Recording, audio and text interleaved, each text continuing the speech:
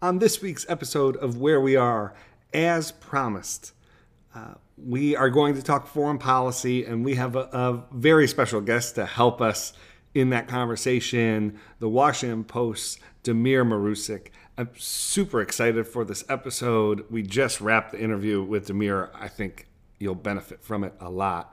And so, welcome to Where We Are.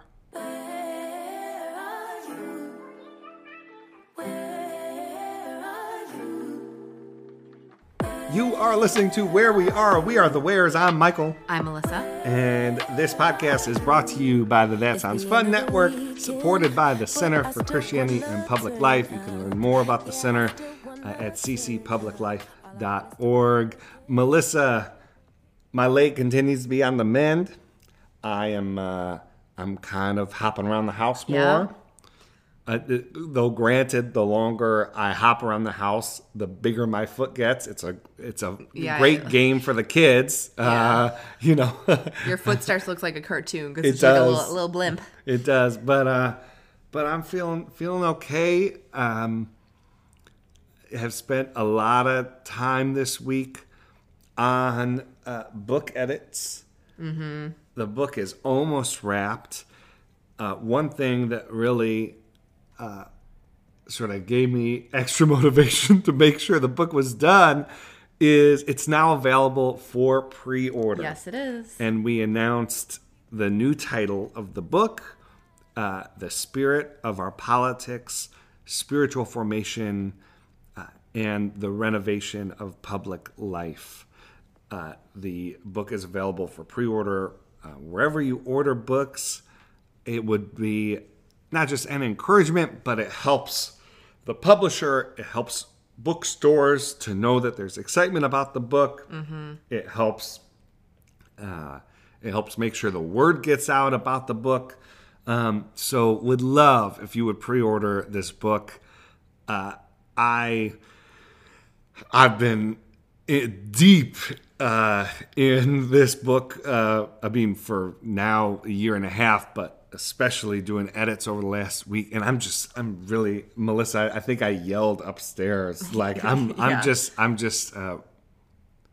really excited about how it's come together and excited to share it with you all. And so you could see the cover. I posted it on social media, but you could also see it when you go to pre-order the book. And it comes with a little description so you know what the book is about. And folks, because I've been reading the book. I've read it several times over now, and now that it's going through the editing process, and I went through the first 5 chapters just a couple of days ago where Michael had gotten to in editing. I just have to tell you, it's completely worth the pre-order. You will enjoy this book because it is unlike any other politics book you will have ever read. It is a paradigm-shifting book, especially for Christians in the way that we think about and approach politics.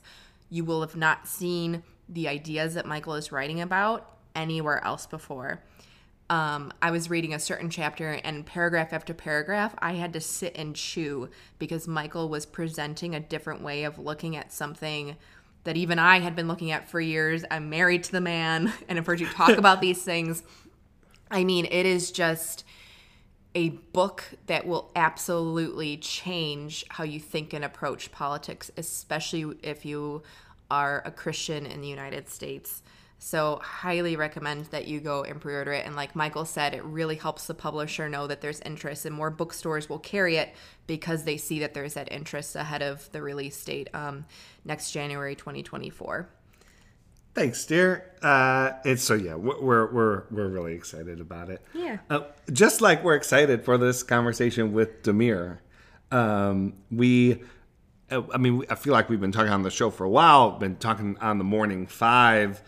There's just been so much foreign policy news. We wanted to spend a full episode walking through some of we didn't get to everything, but through some of the big flashpoints.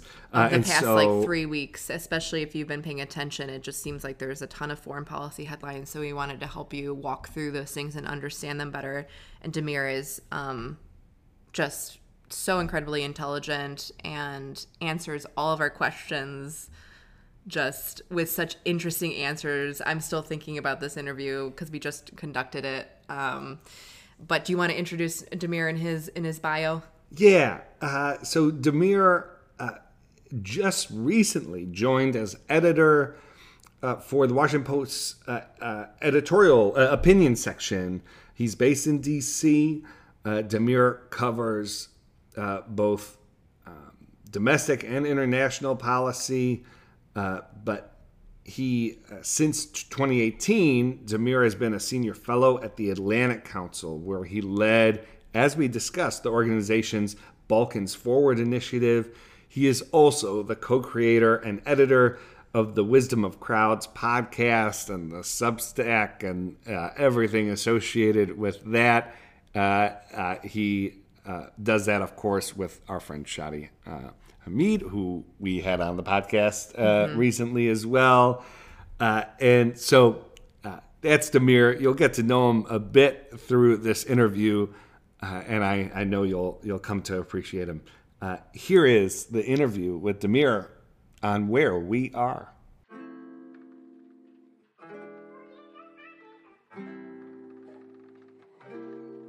Hi, Damir. Welcome to Where We Are. Hi guys. Thanks for having me. So good to have you on. Great. Thanks for being with us. We've been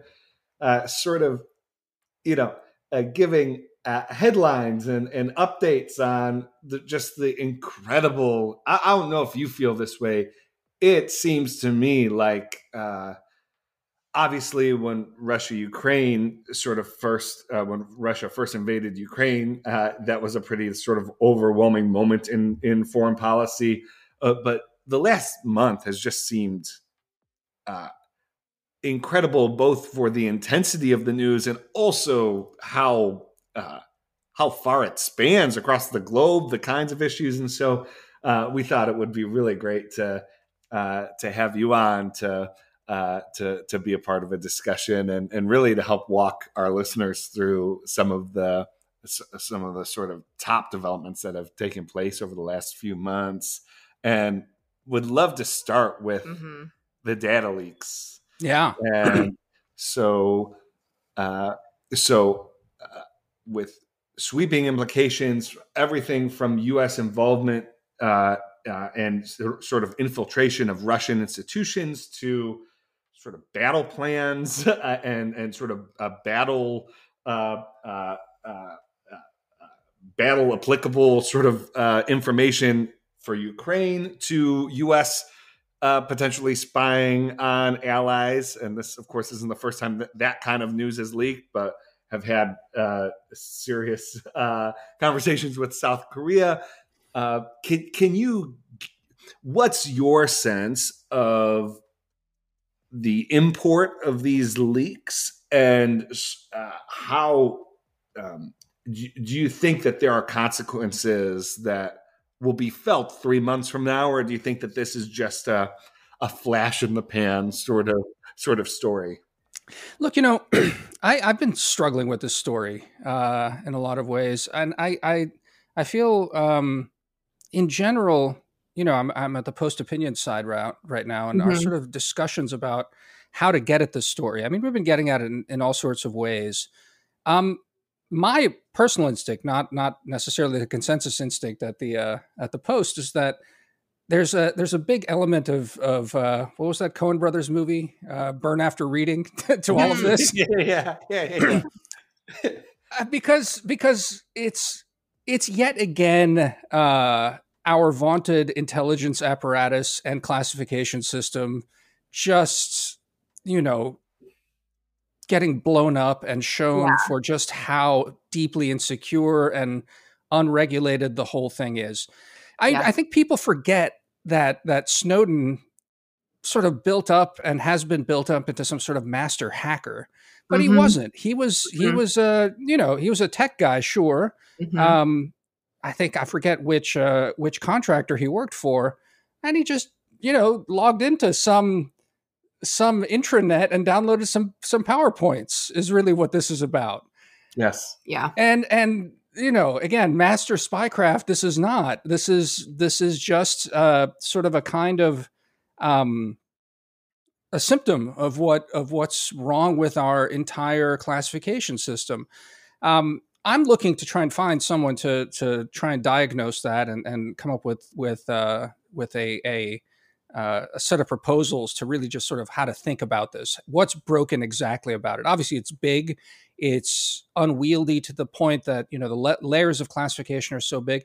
But the other part of it, as I understand it, is the IT systems in our government are also just wildly outdated and yeah, you know, I mean, the extent to which, I mean, I guess we'll find out, but how you know, a National Guardsman is able to have access to this sort of stuff.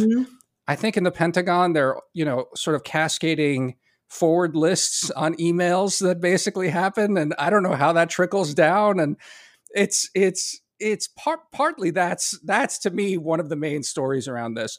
Now, you raised other really interesting stuff in there. You know, I mean, when it first happened, you know, when no one really knew exactly what was going on,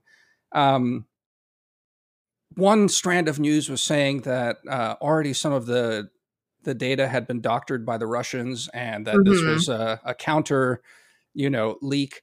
But to me, the first thing that jumped out was the details that we had, operational details on what the Russians were doing. I almost suspected that we leaked it intentionally to psych them out because really it was like, we know before you're even thinking it, before you're even 2 layers down in your bureaucracy of getting an order down, we know what you're doing. Yes. And that psych out level, at, you know, talk about, you know, battlefield readiness and things like that. The Russians are getting ready now to absorb what hopefully will be a successful Ukrainian counterattack. That has to throw them that, you know, we have that kind of visibility straight down into everything. You know, there's a lot of sort of, I think, pontificating and writing, which I don't know, I suppose was based on real reporting that, you know, the Ukrainians were freaked out about this, and that this could already, you know, damage further trust in a situation like this. Personally, I never thought much of that, because the Ukrainians are about to go into the biggest battlefield undertaking. They can't afford to not actually be really synced up with their allies at this point. So they may not like it. They may not be worried, but I don't think it's going to have an impact there. And as for spying on allies, as you said, I mean, story as old as anything. We're always doing it. The other thing is, allies also know we're doing it. They're doing it to us. That's the nature of these sorts of things. And of course, when it happens, you know, everyone gets up on their high horse. And, how dare you? How dare you? My goodness, gambling in a casino. So, you know, I think that's sort of the long and short of it. It's definitely a news story. It definitely has a lot of impact. But in many ways, what's most notable about it is the extent to which it's not that new at all in a lot of ways. And I mean, just to the credibility of our intelligence and sort of, as you said, like our I mean, the Washington Post story that was, I don't know, 3,000 words. I mean, it was a long story, and you're just reading paragraph after paragraph of, you know, these 13-year-olds offering their response to these confidential documents. And you just go, this is the most embarrassing way for information to leak that I could possibly sort of conceive of. That for months and months, these 11 and 12-year-olds were playing Fortnite and, you know, like reflecting on Ukraine, the Russian military's sort of battle readiness is just outrageous. Yeah.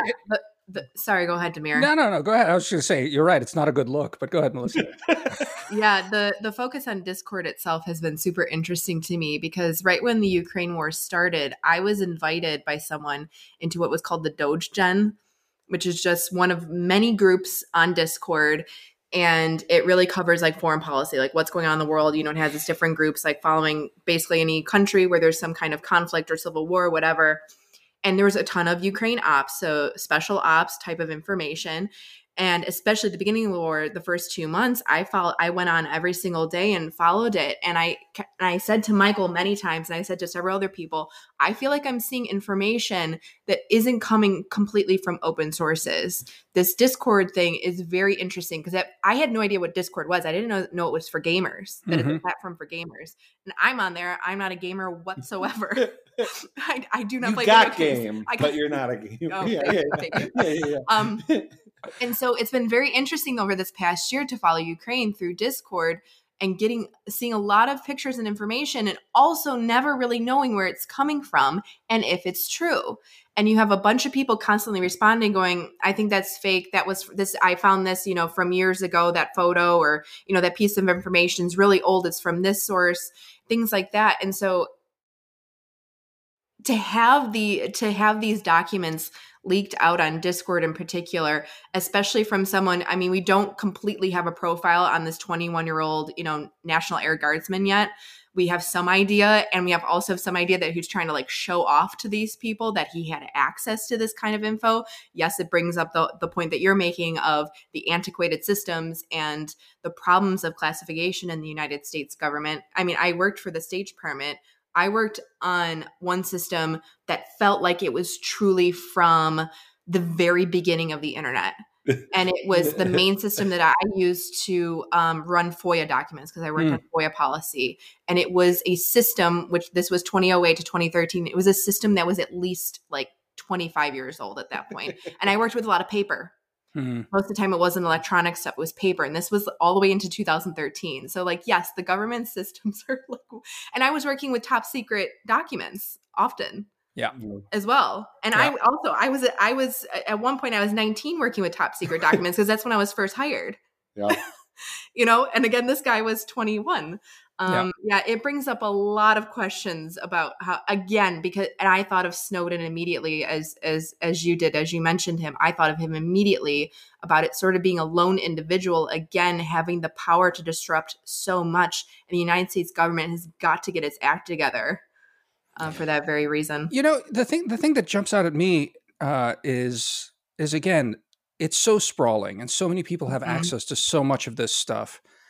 And, given that they're individuals all over the place, I'm sort of surprised that it hasn't been compromised more often and more frequently. Yeah. Uh-huh. What is, what are the Russian and Chinese intelligence services doing, if not actually trying to find young idiots with access right now to get this from them? Yes. And maybe they are. Maybe that's already happening. I mean, we don't see most of this stuff not in the public until it blows up in a stupid way like this. But it's it really is remarkable. To your point about Discord, I've never been on it, but it is interesting. And I'm sort of now maybe thinking I should sort of figure out a way in to just sort of get a taste of it. I've been watching the Ukraine war through Telegram, the Russian social media thing that was set up by this one Russian guy who then went to exile, but still seems somehow compromised. Anyway, Telegram's a really interesting service because it's kind of like Twitter, but kind of you're broadcasting. So you can do long form stuff and embed a lot of things. It really is. It's somehow newsier than Twitter, at least the part that I was using on it. And it too was this entire, infinite hall of mirrors. But because it's Russian and Ukrainian, it was just basically ops and counter ops, one on top of the other. And the first few months, I mean, it was absolutely addicting and horrific, because you're seeing. You don't know what you're seeing exactly. You're seeing it from different sides. Some of it's real. You're jumping from channel to channel to try and figure out which one is which and what's what. But it's this war has been really something else, I think, for information warfare. And I'll just say, it's the one thing that I think a lot will be studied about this war. Mm-hmm. Yes. And I think a lot of countries have a lot to learn from Ukraine about info ops. They have been so on message and so spectacular at just basically controlling the narrative. They owe so much to their president. Zelensky is as your listeners surely know, he was a TV actor, quite Mm-hmm. famous one, not just in Ukraine, but also in Russia. And all of those skills as a sort of public personage have really made a huge difference, I think, for Ukraine in ways that in future wars will be studied. How do you control the information space as much as you do and as carefully as they do, which also involves really great discipline on the ground about, not, it's still difficult to find out, apart from assessments that sometimes leak out of the Pentagon about casualty rates out of Ukraine. Just on trying to do that research, even other, allied governments don't have access to this sort of data. So it's really something. I mean, you really have to tip your hat to a lot of the things that the Ukrainians have managed to get right in a very, very difficult situation. Yeah. So the conversation has kind of naturally moved to Ukraine. And so you've obviously touched on it a bit, but what's the current state of play as you see it? From my perspective, it seems like it's been months of, at least how it's characterized in American and Western press, of sort of Russia being embarrassed, of Ukraine sort of pushing back on most of Russia's offensive attacks, with some exceptions. I know just in the last week, 2 weeks, Russia really seems to be trying to use more force. But what's the state of play in Ukraine? You mentioned the expectation that Ukraine is about to conduct a counterattack. So give our listeners a sense of where Ukraine stands today. So, I mean, it really is a good pivot, because exactly what I was saying earlier about information ops makes it really difficult to be able to ascertain what's about to happen. I have to say that, again, and the caveat being that maybe it's all a setup, but I am struck by how in the last few weeks people have been getting more worried about the likelihood of the counteroffensive working. If it was possible to get the message out that the Ukrainians are in much worse shape when in fact they're in much better shape, this would be a great thing to do.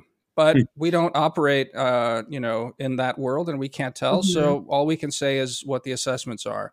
One of the other stories that came out of the leaks, of course, was actually a pretty grim assessment of where the Ukrainians are. Yeah. That they are short of air defense weapons. Some of the assessments that they'd be actually able to make a meaningful progress in this spring counteroffensive are, the likelihood they're giving is that we're heading into a stalemate with minor movements of territory after this. By the time this podcast goes live, I just actually was working on David Ignatius's latest column, which is going live soon, and he went and followed up on the leaks and talked to administrations and said, okay, it's been 3 months since the leaks. Has the situation on the ground changed? And the answer is no, not really. So still grim.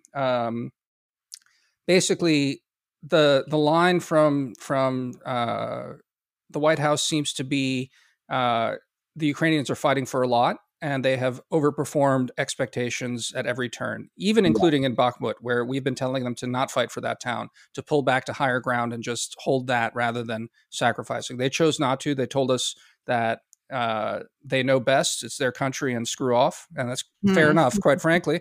And so they've been dying, but also killing a lot of Russians in this town of Bakhmut, in the Donbass region. So one of the nastiest battles of the war.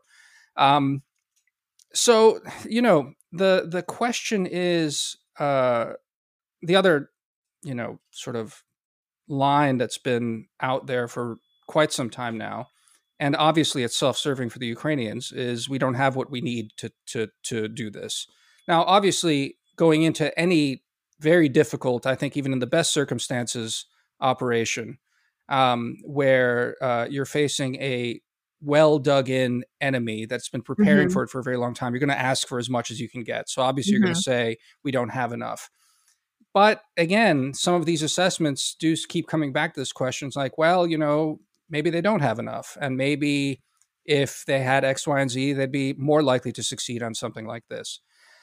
So, I guess that's the state of play, and that's how I'm watching it. Something's going to happen in the next couple of months, in the sense of the Ukrainians trying to make a push. If it's successful, we still don't know how to define success. Yeah. I think the sort of colloquial success that the Biden administration and others are hoping for is a localized rout here or there of Russian forces where the lines collapse and they flee, which then rattles the Russian command enough to come to peace negotiations. Yeah. Right.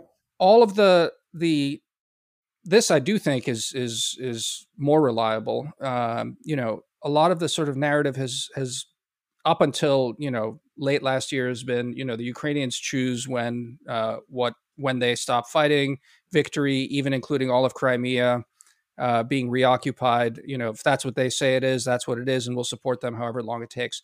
That line has actually fallen off. That's no longer the case. Yeah. We don't talk about that anymore. Even the Ukrainians have sort of put out feelers that that's not the maximal sort of position anymore.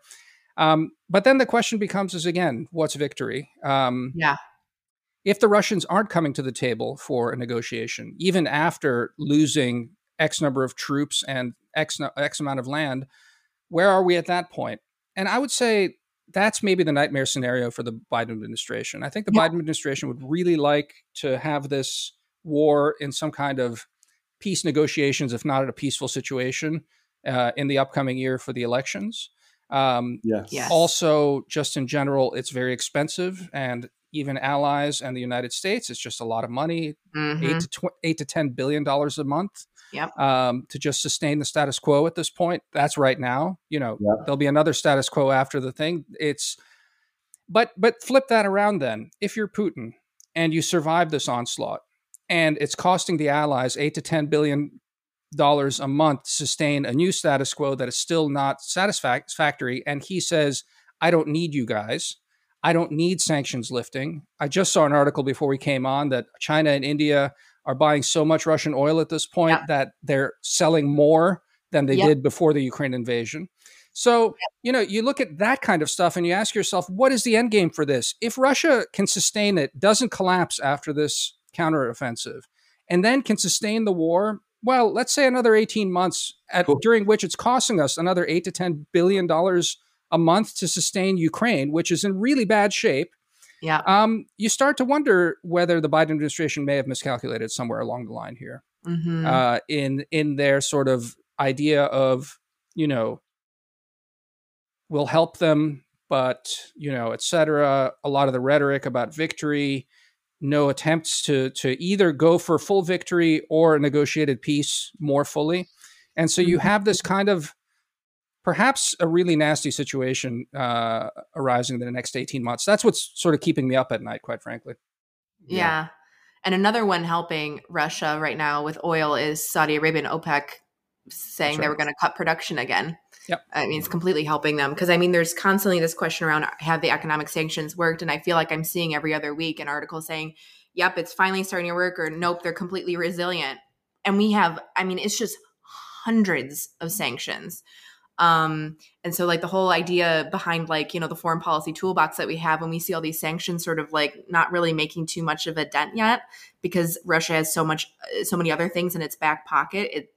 It brings like that kind of issue into question. But one other place I want to pivot with this war in Ukraine is, trying to define success, but also, especially for the Biden administration, but on Putin's side of things, how we judge him and the decision that he made to even, start to conduct this war.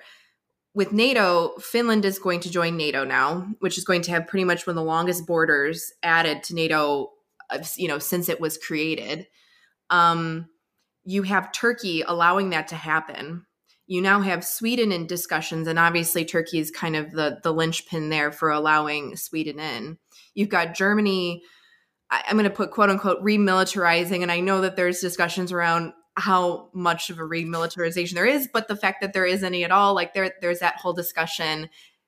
Do you think right now, as you see it, do you think Putin made a mistake? Could you talk a bit more about what's sort of been happening in Europe, sort of at like the power politics level of NATO, of Germany, and then we can get into France and Macron and his latest meeting with China and the implications there. But we'll leave that as the next conversation. But more so commenting on NATO, commenting on Germany, Turkey, these other sort of major power players in the transatlantic scene. If you could comment on that. Yeah. Well, look, I mean, Putin miscalculated from day one on this. He thought he could roll into USA. Well, but hold on, Michael. I'll say a couple of things. We thought he'd do it too. The CIA thought the same thing. That's why they were telling Zelensky to get on a plane, that we'd rescue him. So actually, that's one of the things that's not noted on enough. We had good intelligence that he was going to go, but our intelligence assessment was that he was going to win very quickly. Yeah. Yes. Just like the FSB and their military intelligence had. So actually, the Russian and U.S. intelligence agreed quite well on what the outcome would be, which is that quick fall of Kiev. Maybe in the West there's some sort of government in exile with Zelensky set up, but that's fine for Putin, and like we'll start doing from there. So I actually I do think this is a blunder of Iraq War levels on the part of the Russians. Arguably much worse. But at the same time, I think it is important to keep in mind. I think in our retelling of it is like USA had the intelligence, we shared it with allies, but don't forget that part, because I think it is an important and interesting little detail. Yeah, it is. Yes. So yeah, exactly. All of what you said. Finland's in NATO. Sweden will probably join. And insofar as this was a war about NATO for Russia, it's a loss. I'll just say before we get into Europe, though, where there's a whole lot to discuss. It was about NATO, but it really was about Ukraine and NATO for Russia. So one shouldn't necessarily look at all of this negative for Russia's, conception of security developments that are happening with Finland and Turkey and all the rest of that, and conclude that Putin is therefore now more likely to back down. The scenario I was saying earlier about waiting it out and actually just bleeding Ukraine and the alliance dry in Ukraine, not for us in terms of people, but financially, to me makes sense. If you can do it, why not? Keep destroying Ukraine. Keep the West engaged in this thing and actually just pouring resources into a black hole. Yeah. So sure, Putin screwed up, and now he's got options. And I think a lot of our analysis doesn't for whatever reason isn't looking deep enough into these options. I don't see enough commentary and thought going into what this looks like. You're finally starting to see some people write about peace negotiations. There's one in Foreign Affairs by Charlie Kupchan, and I forgot the other author just the other day, which was fine, but just it doesn't grapple with how you get the Russians to the table. Unless, to me, a lot of these pieces are like that. So what's happening in Europe? I would just say that I had greater hopes that the war in Ukraine would make Europe wake up more. I am, I do think one should have some sense of perspective of what an incredible complete mind shift is necessary for the Germans in particular to do this. And so, but even that, taking that into account, it feels like European politics on the level of that haven't actually changed meaningfully at all. Take one thing, for example, which is, European enlargement. The European Parliament voted to basically give the green light to Ukraine to come in. And then the European Commission, the Council, not the Commission. So for your listeners, not to get too confusing, there's the Parliament, which is elected.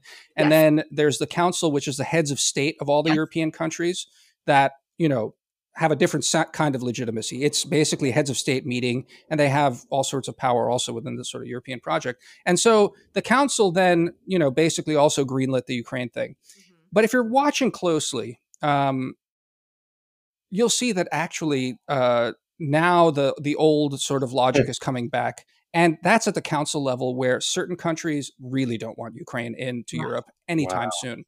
So, and it's not out of some sort of, spite or anything like that. Yeah. Ukraine's a huge country. It's a country that is a agricultural powerhouse. It, you can imagine how the French think about that. It's how the French and other, like the smaller sort of northern countries think about it. The center of gravity within the European Union would shift decisively towards Poland and Germany, quite frankly, if Ukraine were to come in. So the internal politics come into question.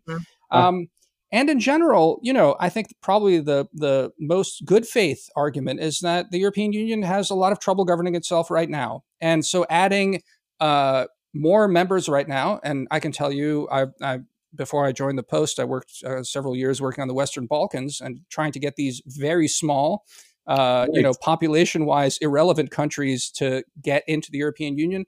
Blockages, political blockages. You'll get a lot of stuff like, oh, they're not reforming enough. But believe me, at the heart, it's the bitter Balkan proverb on this is, we pretend to reform, they pretend to want to let us in. And that's actually how this goes. The Ukrainians haven't gotten a taste of this yet, but it's there. And they're going to hit, at the best case scenario, they win this war, they're going to hit a real blockage there. So these sorts of things haven't changed in Europe. And then on top of that, if you want to sort of pivot onto Macron and what happened there. Let's do it. I would just say, the reality, what I'm gesturing at about not much changing politically within Europe, is that Macron said out loud what actually is being said quietly quite frequently in Europe. And again, kind of like how when an intelligence leak happens, everyone gets on their high horse and says, "How dare you?" Gotta save face, But now you've got the reality is that Europeans are worried that the United States is going to drag them into a war with China over Taiwan. Right. Yes. I've heard that in private meetings. I've heard that as scuttlebutt. You see it if you read between the lines. It's a widespread worry. Macron said it in that kind of Frenchy way that is also arrogant and off-putting and righteous and the rest of this, but the sentiment's there. So in a sense, how much has Ukraine changed things inside Europe? I would say not that much, not nearly as much as you'd think. And quite frankly, not nearly as much as I'd hoped. I had really hoped that they would get much more serious about their own security. And that, following on 4 years of Trump, where they really had their cages rattled, had Trump won again, we probably would have been out of NATO in the second term, and to take the lesson from that, Trump didn't win, so we're good now is really, I think, deeply irresponsible. To have seen how incredibly unprepared they are and remain in the face of this war on their doorstep, and still to not have been done really to have that kind of real change is really striking. I'll just say one sort of other anecdote on this for your listeners. You mentioned the Germans, Melissa, and it's they had their chancellor Olaf Scholz gave a speech about 2 weeks into the invasion called the Zeitenwende speech, basically world turning, sort of paradigm shift that he was describing. There was the 1 year anniversary of that speech passed several weeks ago, and there was an article in Politico that I think really explains well what happened. It was just at that time when our intelligence and Russian intelligence looked like Kyiv was going to get overrun that Scholz got snapped out of it and gave a speech, a rousing speech that was going to happen. As soon as Kyiv didn't fall, as soon as it was shown that the Ukrainians could hold their own and that the United States was there to back up the Ukrainians to hold their own and keep the rest of Europe safe, at that point, the Europeans collectively, more or less, said, whew, good, dodged another one. We've got our own business to deal with at this point, and that's where Europe is right now. I really don't know, my European colleagues and friends. Ooh, big thunderstorm outside. I don't know if you guys are hearing that. That was amazing. That was a huge one. Yeah. It's I keep telling my European friends, guys, Trump may not win, but the Republican Party is Trumpy, at least in the main, on foreign policy. And if you look closer at even Democrats, especially the younger generation, they don't have that sense of special relationship. They just don't. No, absolutely not. There are actual. I worked on a study on U.S. and U.K. young people, and both in the UK and US, no conception of the special relationship. And that's just with the UK, which is now obviously out of the EU. Yeah. And, nobody had lived, practically none of them lived during the Cold War, let alone World War II, where all this sort of these ideas were strengthened and obviously created. Yeah, it's. And so, back to Macron and his remarks after visiting China. It's regrettable that, they were as sharp as they were and have caused the kind of stir that they have, because on the main, he's kind of right. Europe is not going to be able to do anything for Taiwan. Europe's role in any crisis will be to hold the line on China as much as possible. Macron's remarks, more or less said that ultimately we're not equidistant between the two things.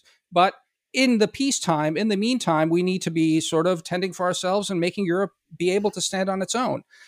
All of that is correct. And I think, there's Atlanticists in the United States that hug Europe very close as well, in their, I think, really authentic desire and belief that this is the right thing to do, but they're also not doing well by Europe, because then all the Europeans do is wow, another one, is lean back and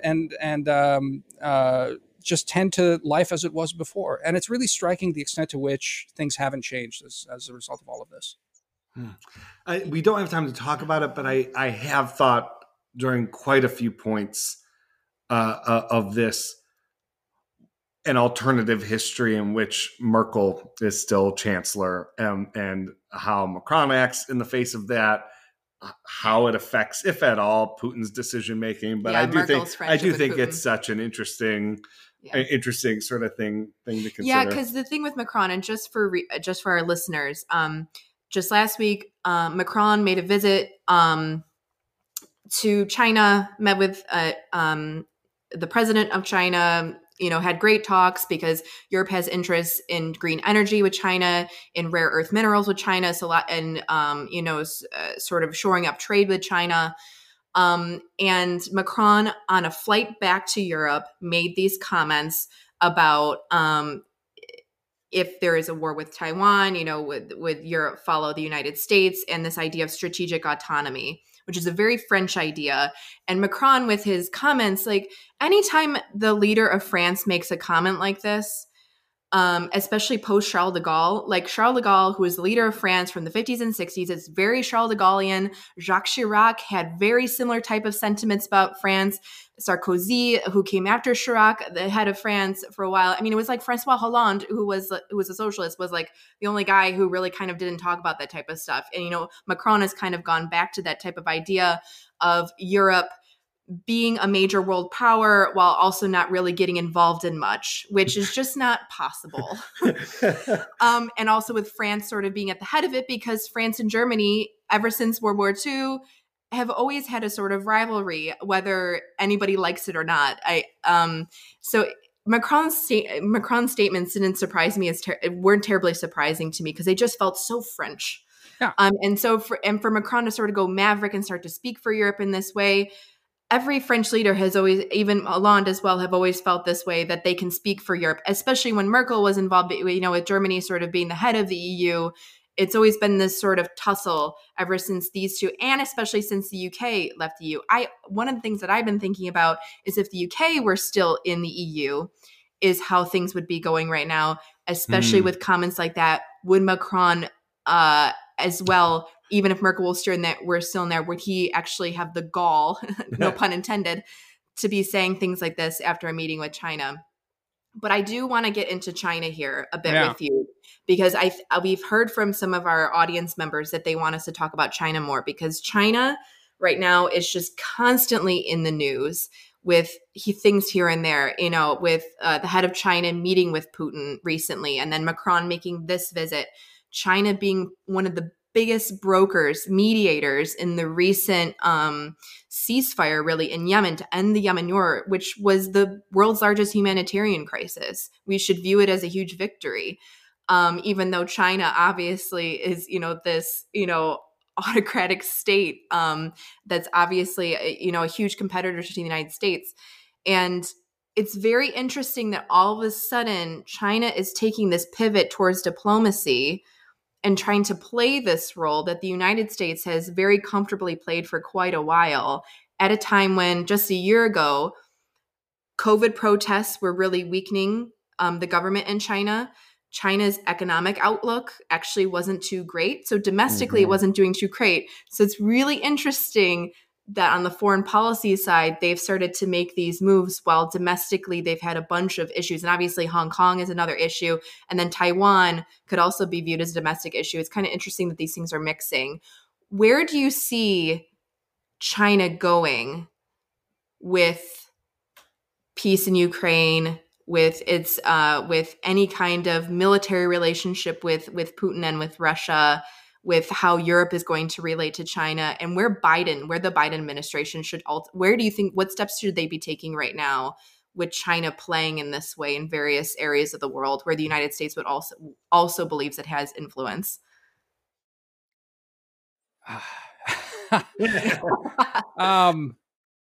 Where to start? I guess let's start with the Middle East one.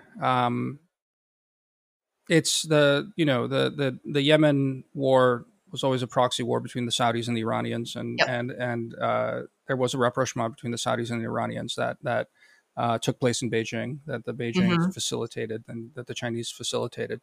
One shouldn't, completely sort of wave this away as nothing, but one should also note that the Saudis and the Iranians had been talking for a very long time, and that it's not clear what kind of sweeteners and guarantees or anything China provided apart from a forum for the final negotiations there. So big PR win, yes, rightly so, but also worth looking at more as Saudi Arabia kind of flipping the bird to the west more than anything else. The other story that emerged from that is CIA Director Burns flew immediately on a secret mission to Saudi as soon as that was announced and just dressed them down. What's he to dress down? Saying, well, we don't appreciate being blindsided, because we were completely blindsided by that. Yeah. But that to me it's a Saudi Arabia story more than a China story. That said, China is playing the diplomatic card. They've set this thing up, this move on Ukraine to be some kind of broker. Notably, though, again, I don't expect them to be any kind of actual broker to this. And I think what you're looking at, this is very speculative, but I feel like it has some legs, so I'll throw it out there. I think they're also looking, as are the Russians, to seeing at what point exhaustion sets in on the battlefield at some point, whether it's 18 months or 4 months, whatever. But at that point, I think the Chinese role will be to basically be the United States. What the United States is for Ukraine, they'll be for China. So they'll be for Russia, pardon. And the thing that they will say at that point is, okay, we're here at a standstill.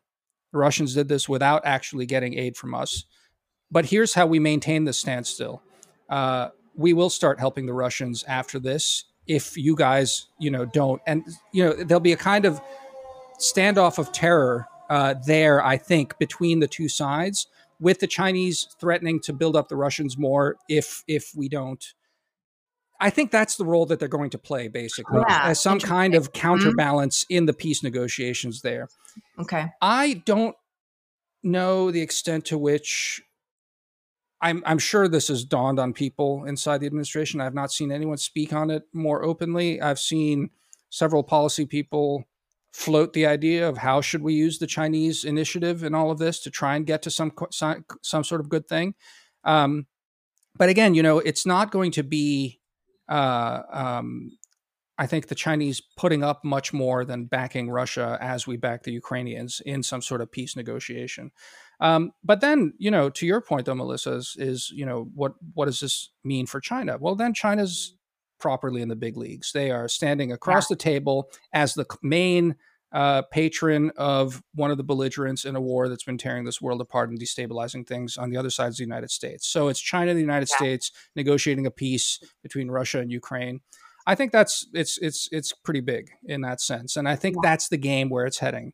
And a tremendously difficult dynamic electorally heading into a presidential, especially if the Republican nominee is who it's been for the last 2 cycles. I can't imagine it won't be. And have you seen, have you, or maybe, I don't know if you guys have show notes, but put the link to Trump's last interview with Tucker Carlson on foreign policy. Okay. Have you seen it? Yeah, we've seen it. Take all of that and just note that that's what's going to be the foreign policy refrain for the next 18 months. Yeah. And then imagine everything we've been talking about right now playing out in any number of ways as the backdrop for it. And what are the opportunities for a demagogic candidate to really cause a stink? Yep, indeed. Yeah. Hey, I think we'll land the plane. This has been a wonderful world tour with you, Damir, as usual.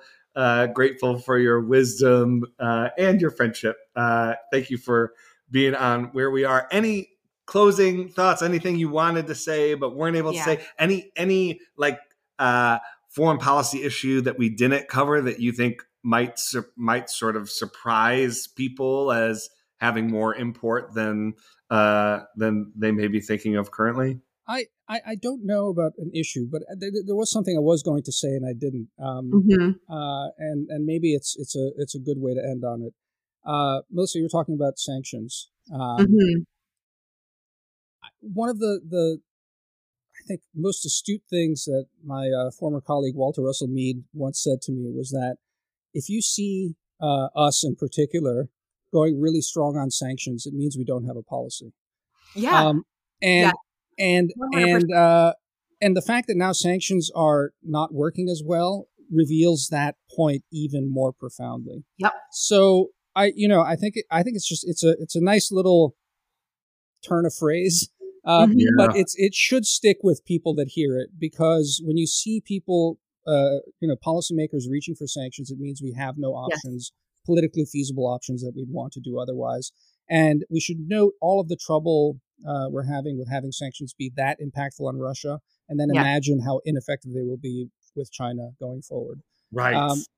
So I think maybe that's a good grim note to to end on. Would expect nothing less. Thank you again for being on. Really appreciate it. Hope to have you back maybe in the thick of the presidential race. Absolutely. Would love to. All this develops. Thanks. Great. Bye.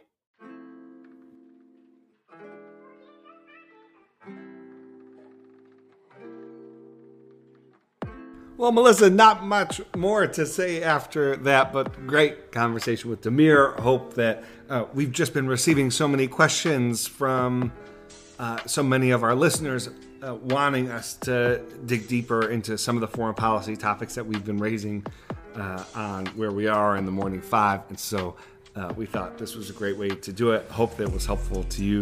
Melissa, I love talking foreign policy. It's my favorite. I know you do. And Damir, I think, is a good conversation partner. Absolutely. Absolutely. So thank you for listening. I hope you have a wonderful week. Join us for the Morning Five this week, and we'll be back with you, Melissa and I, next weekend. Until then, thanks for listening. This has been Where We Are. Bye.